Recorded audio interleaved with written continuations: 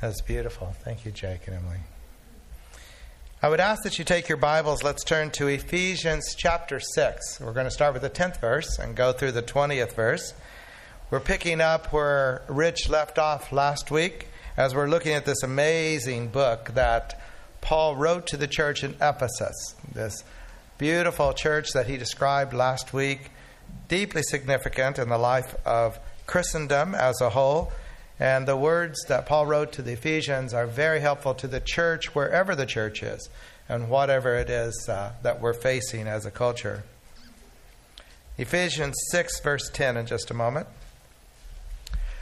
One of the most helpful concepts in my educational process was the realization that when people come together, and it can be a marriage coming together, it can be a group of people who are starting a business, it can be a nation coming together and starting a government. It can be a world process coming together. But one of the most interesting concepts is that when people come together, they create a being, a living being, that is more than the sum of the parts of the individual. That being will do things that perhaps no one individual who's a part of that group would have voted for or wanted to occur. And yet the group will do it. Let me give you an obvious example of that.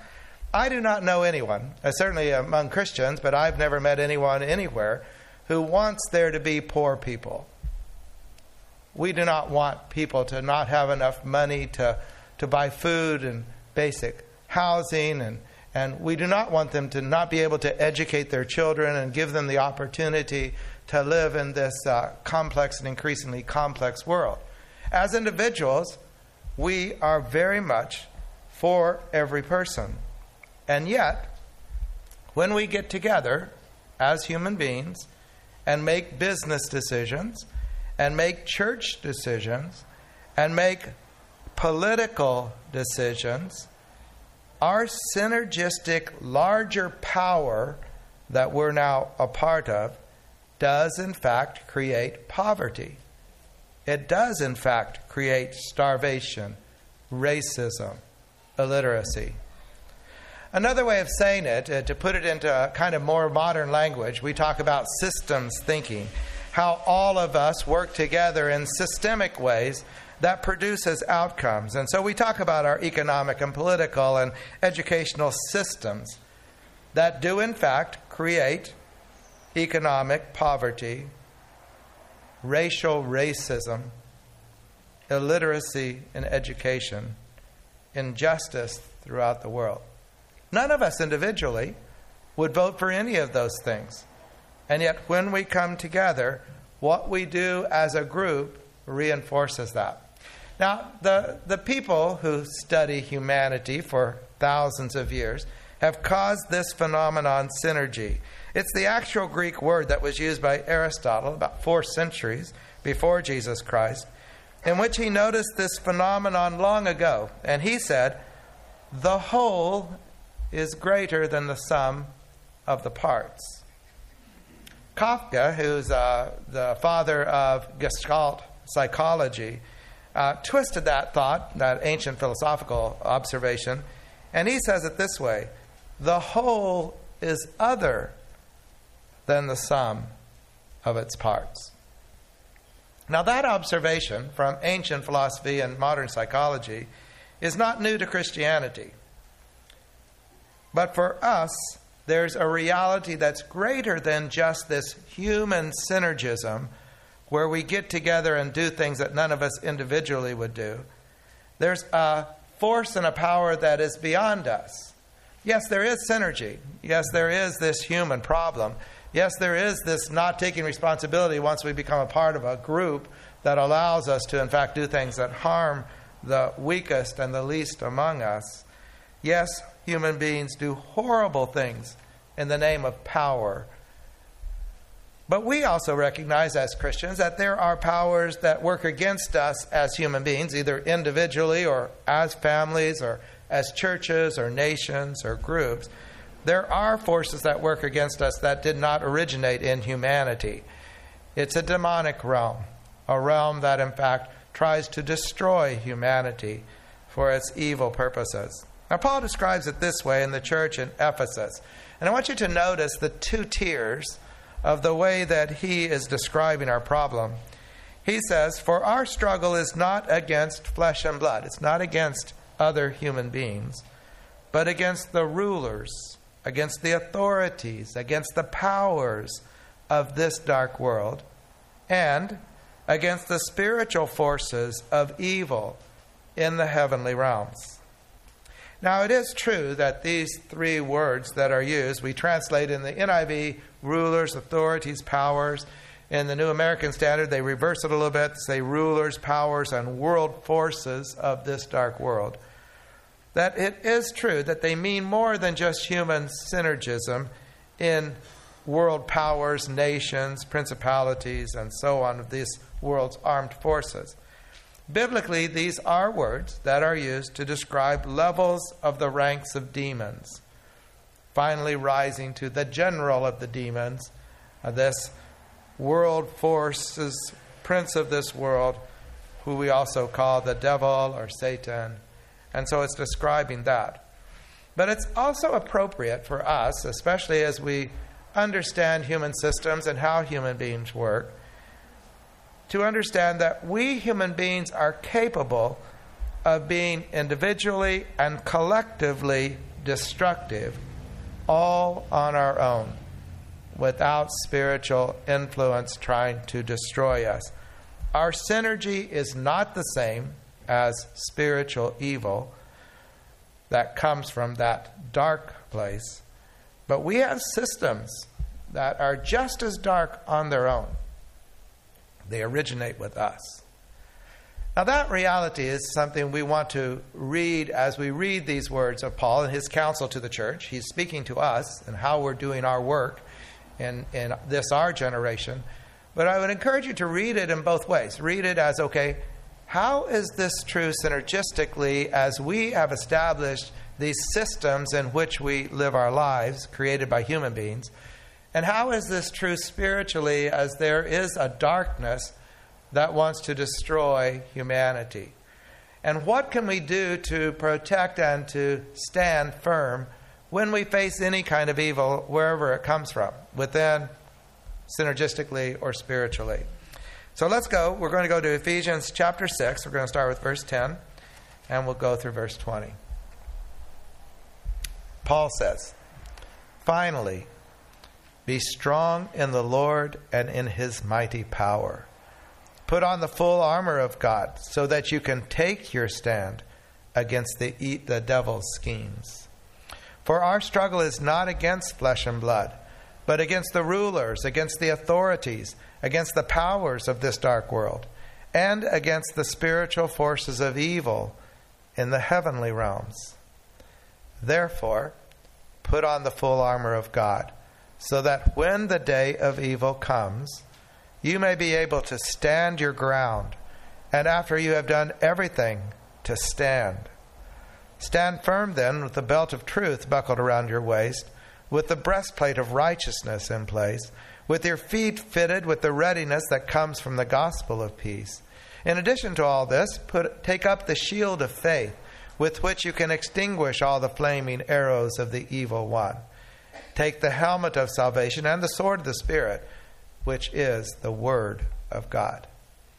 And pray in the Spirit on all occasions with all kinds of prayers and requests. With this in mind, be alert and always keep on praying for all the Lord's people. Pray also for me that whatever I speak, words may be given me so that I will fearlessly make known the mystery of the gospel, for which I am an ambassador in chains. Pray that I may declare it fearlessly as I should." Now keep that open before you. Let's pray. Father, we're so thankful that Paul spoke so clearly to the church, and we're your church. We've come together today to receive our marching orders, to understand the truth, to be able to live in a deeper and larger way. Speak to each of us in whatever place we are within your people, and allow each of us to respond. Give me the courage to speak fearlessly, to to always speak your truth. And of course, we'll give you the praise. Amen. Now, this weaving together of the human synergism and the spiritual darkness that comes upon us, it's interesting that Aristotle had 5 cardinal virtues. These virtues are what he said, if you lose any one of them, then you lose your humanity. You do not live as humans are intended to live, but rather you live in a subhuman kind of existence. These cardinal virtues, he says, are justice, wisdom, prudence, temperance, and fortitude. Now, you can read all about this. I encourage you to do so. Go online and look up the cardinal virtues. See how he describes each one. See what he means by the fact that if you don't live with justice, then you are not human as humanity is meant to be lived. We have become something subhuman, and we all feel it when we see and hear and participate in any injustice. We feel like we've lost sense of ourselves. But I would suggest that Aristotle's virtues can address the human part, but they're not large enough to describe true spiritual humanity and what life really is about. It's not just about what we can do by our own human effort. It's about what God can do in and through us, both for now and for eternity. That, in fact, we are overbuilt for this world and that we must live by the ways of the eternal realm in order for us to experience the existence of that. So Paul adds to these 5 human virtues 6 qualitatively larger aspects. In essence, he uses the analogy of a soldier's army. And he says, these 6 things protect us from evil, whether it comes synergistically from human systems, or whether it comes from spiritual forces or from the spirit of another person. These are things that when we face adversity, all adversity, God will be with us. Now, it's helpful to take each of these within the analogy. And I want to apologize from the very beginning that we could take a whole month on each one of these. I encourage you today, talk together, think about them. How is this true and not true? I'm going to give us ways to articulate them, but this is a large issue. So take the time to read it. I had somebody after first service say they're going to make this their verse this year. They're going to study it deeply. I would encourage you to study this deeply. It's a very profound thing. The first that he says, the analogy for truth. He says, stand firm then with the belt of truth buckled around your waist. Now, why does truth protect us synergistically against human systems or spiritually against the occult?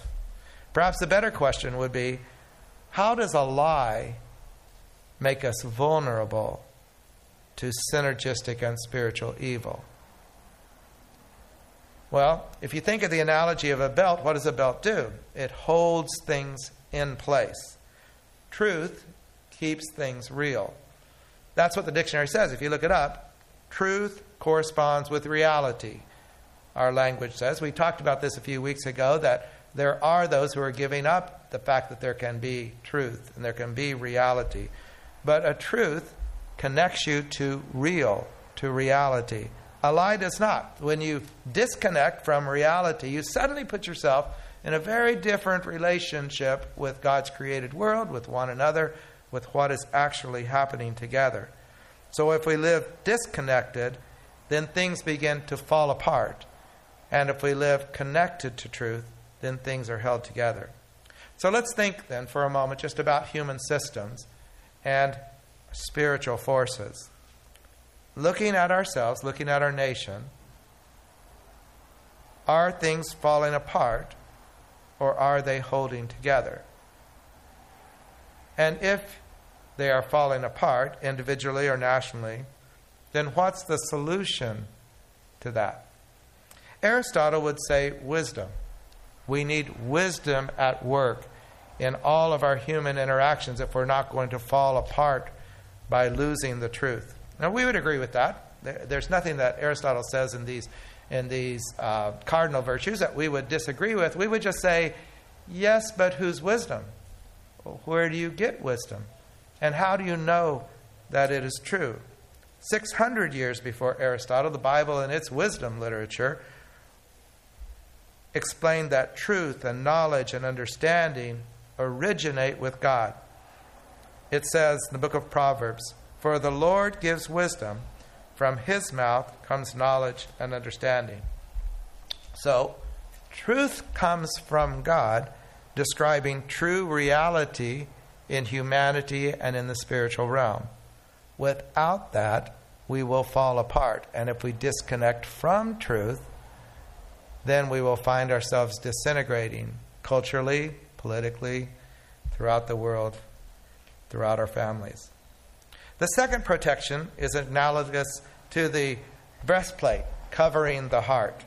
Paul says, stand firm then with the breastplate of righteousness, right behavior in place.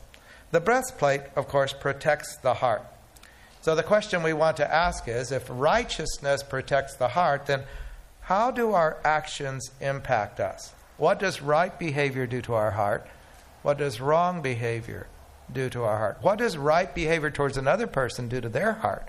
What does wrong behavior do to their heart?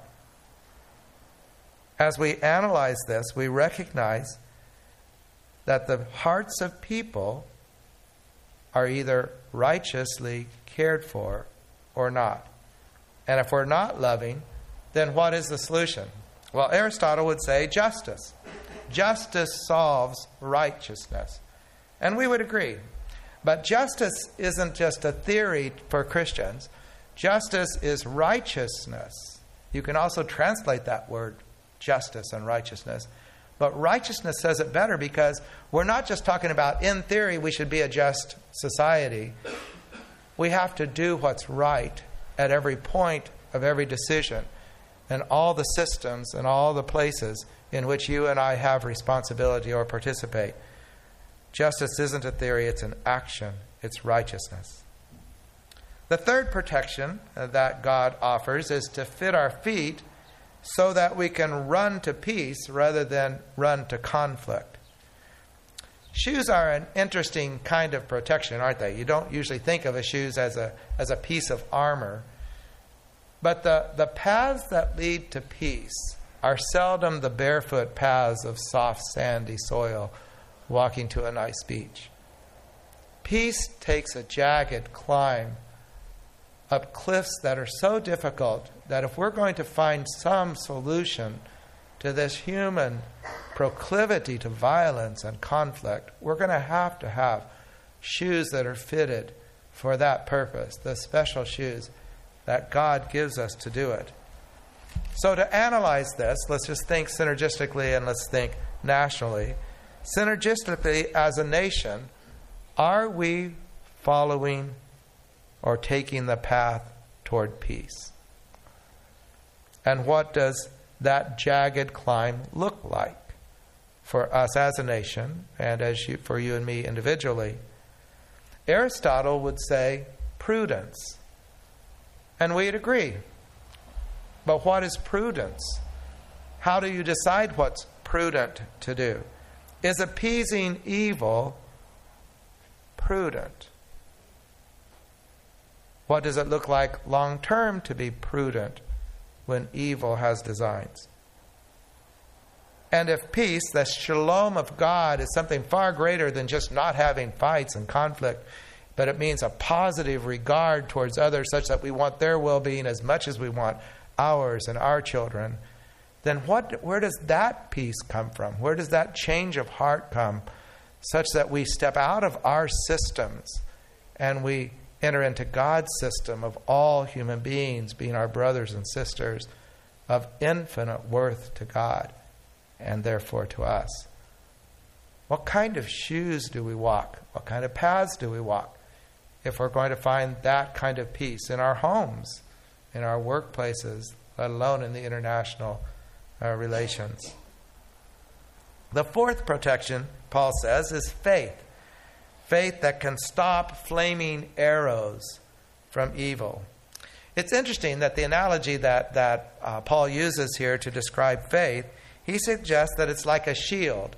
That faith extinguishes the arrows of unbelief and doubt and distrust and skepticism and suspicion that's thrown at us continually through all kinds of sources, especially the media. Looking at this synergistic being that we call America, of which we're all a part, but it's so much greater than the sum of the parts, let's ask ourselves, are we basically living with faith or doubt? Trust or suspicion? Belief or skepticism? What life is being lived by this power that we've created? And if you say that we are living in the shadow of suspicion and disbelief, then what's the solution? Aristotle would say fortitude. We just need to keep on keeping on, press through, don't give up. That ability to keep going in the face of adversity. Now, we wouldn't disagree with that. We need fortitude. But as Christians, we don't just live with this dogged determinism that we're going to face whatever it is and we're going to keep on keeping on. We live with a faith-filled reality in which we believe that we are watched over by a loving God that is going to work all things together. And we do not let doubt and distrust and disbelief become our lives. We live with faith, in the faith in our Creator and our God, that He has ultimate good intention. That, of course, leads us to the fifth protection, and that is salvation that guards our minds. Here the analogy is that of a helmet, something that keeps the mind from being injured, such that we cannot contemplate an intelligent designer who created an amazing world, or a moral Savior that would enter into our experience so that we could find forgiveness and we could make a new way out of a bad path. If we cannot contemplate what that would be like and what it's possible for us to live, then our brains have become damaged.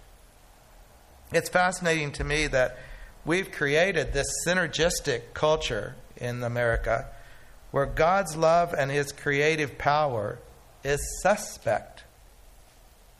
God's love and His creative power is suspect by our synergistic culture. People are encouraged to choose godlessness rather than a creator and a savior. Now, why would that be? Why would people be encouraged to live just as though there is no God and this is all there is, and this body I must please, and I could do whatever I want, or I should do whatever I want, grab for it for the temporal moment? Aristotle said that when we lose our temperance, when we lose control of these appetites and these desires, that we will lose our humanity, that we'll cease to be the creatures that we could be, and we will live at just a physical, animalistic level. Now, we would agree with that as Christians. We would agree with his estimation.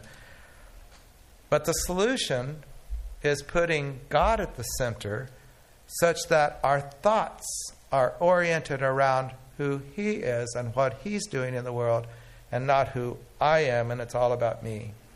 You've probably seen the Chumash advertisement that's been coming out where the tagline is, "It's all about you." Yeah. The final protection is something that has no parallel in Aristotle's admonition, because it is something that comes into the world from the Creator Savior who formed us and wants to be with us.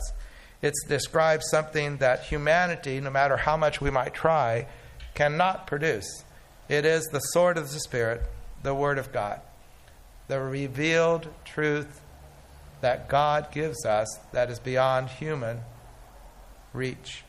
Synergistically and spiritually, there is nothing that impacts our world like the Bible.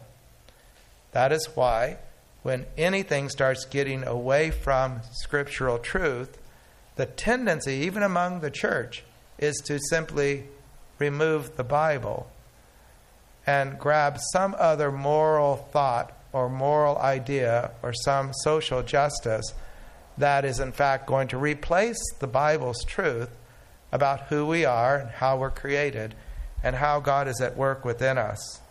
The Bible speaks to the heart. It speaks to the mind. It speaks to our actions. It speaks to our hopes.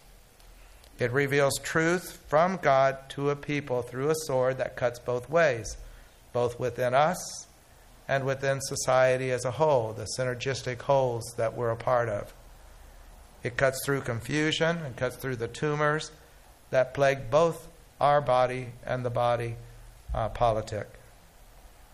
Now, Paul ends, of course, by calling us to prayer. Everything that he's described in all of these components require God at work within us to give us truth and faith and righteousness and hope, to let us live a life that is beyond this human effort existence that we might think, as Aristotle did, would keep our humanity.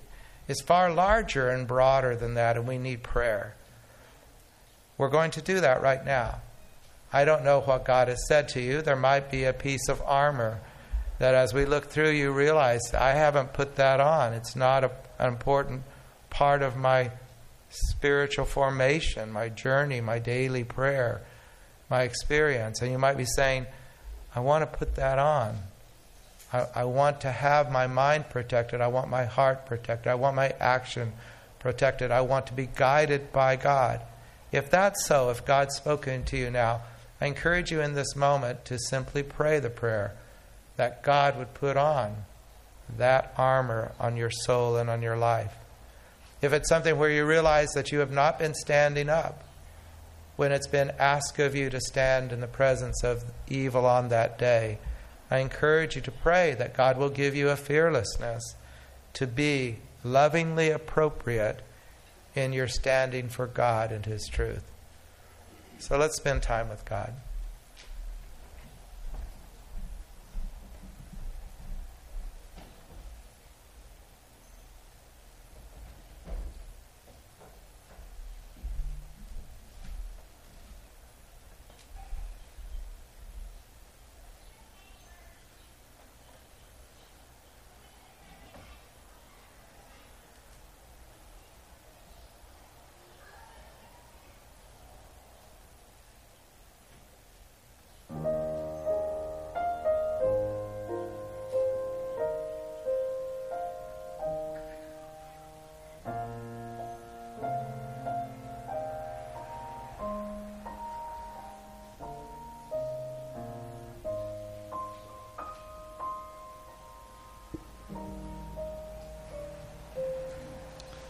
Please stand.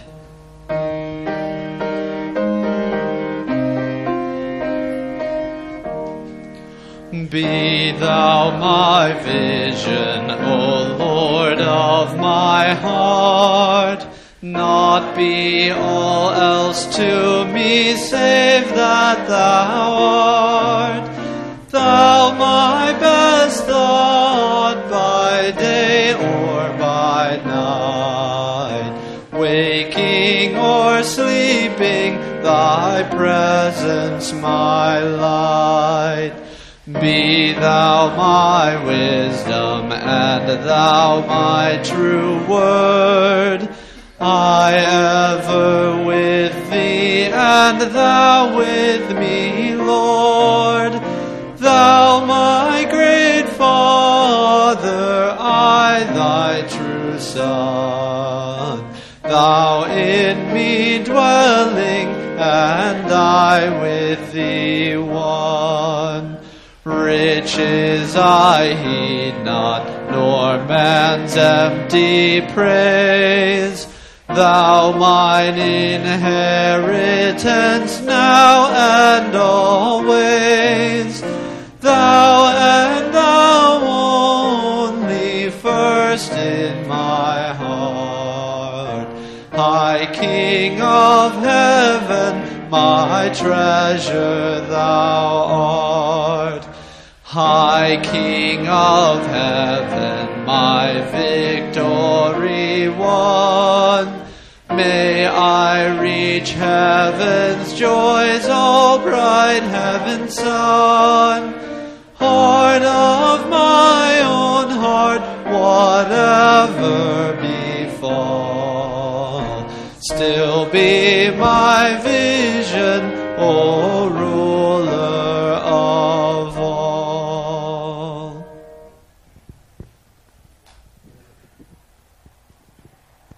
Please allow me to bless you.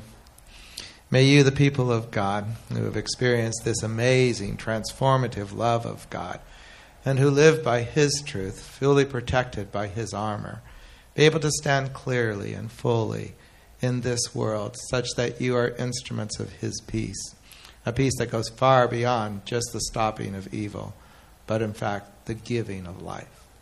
Amen.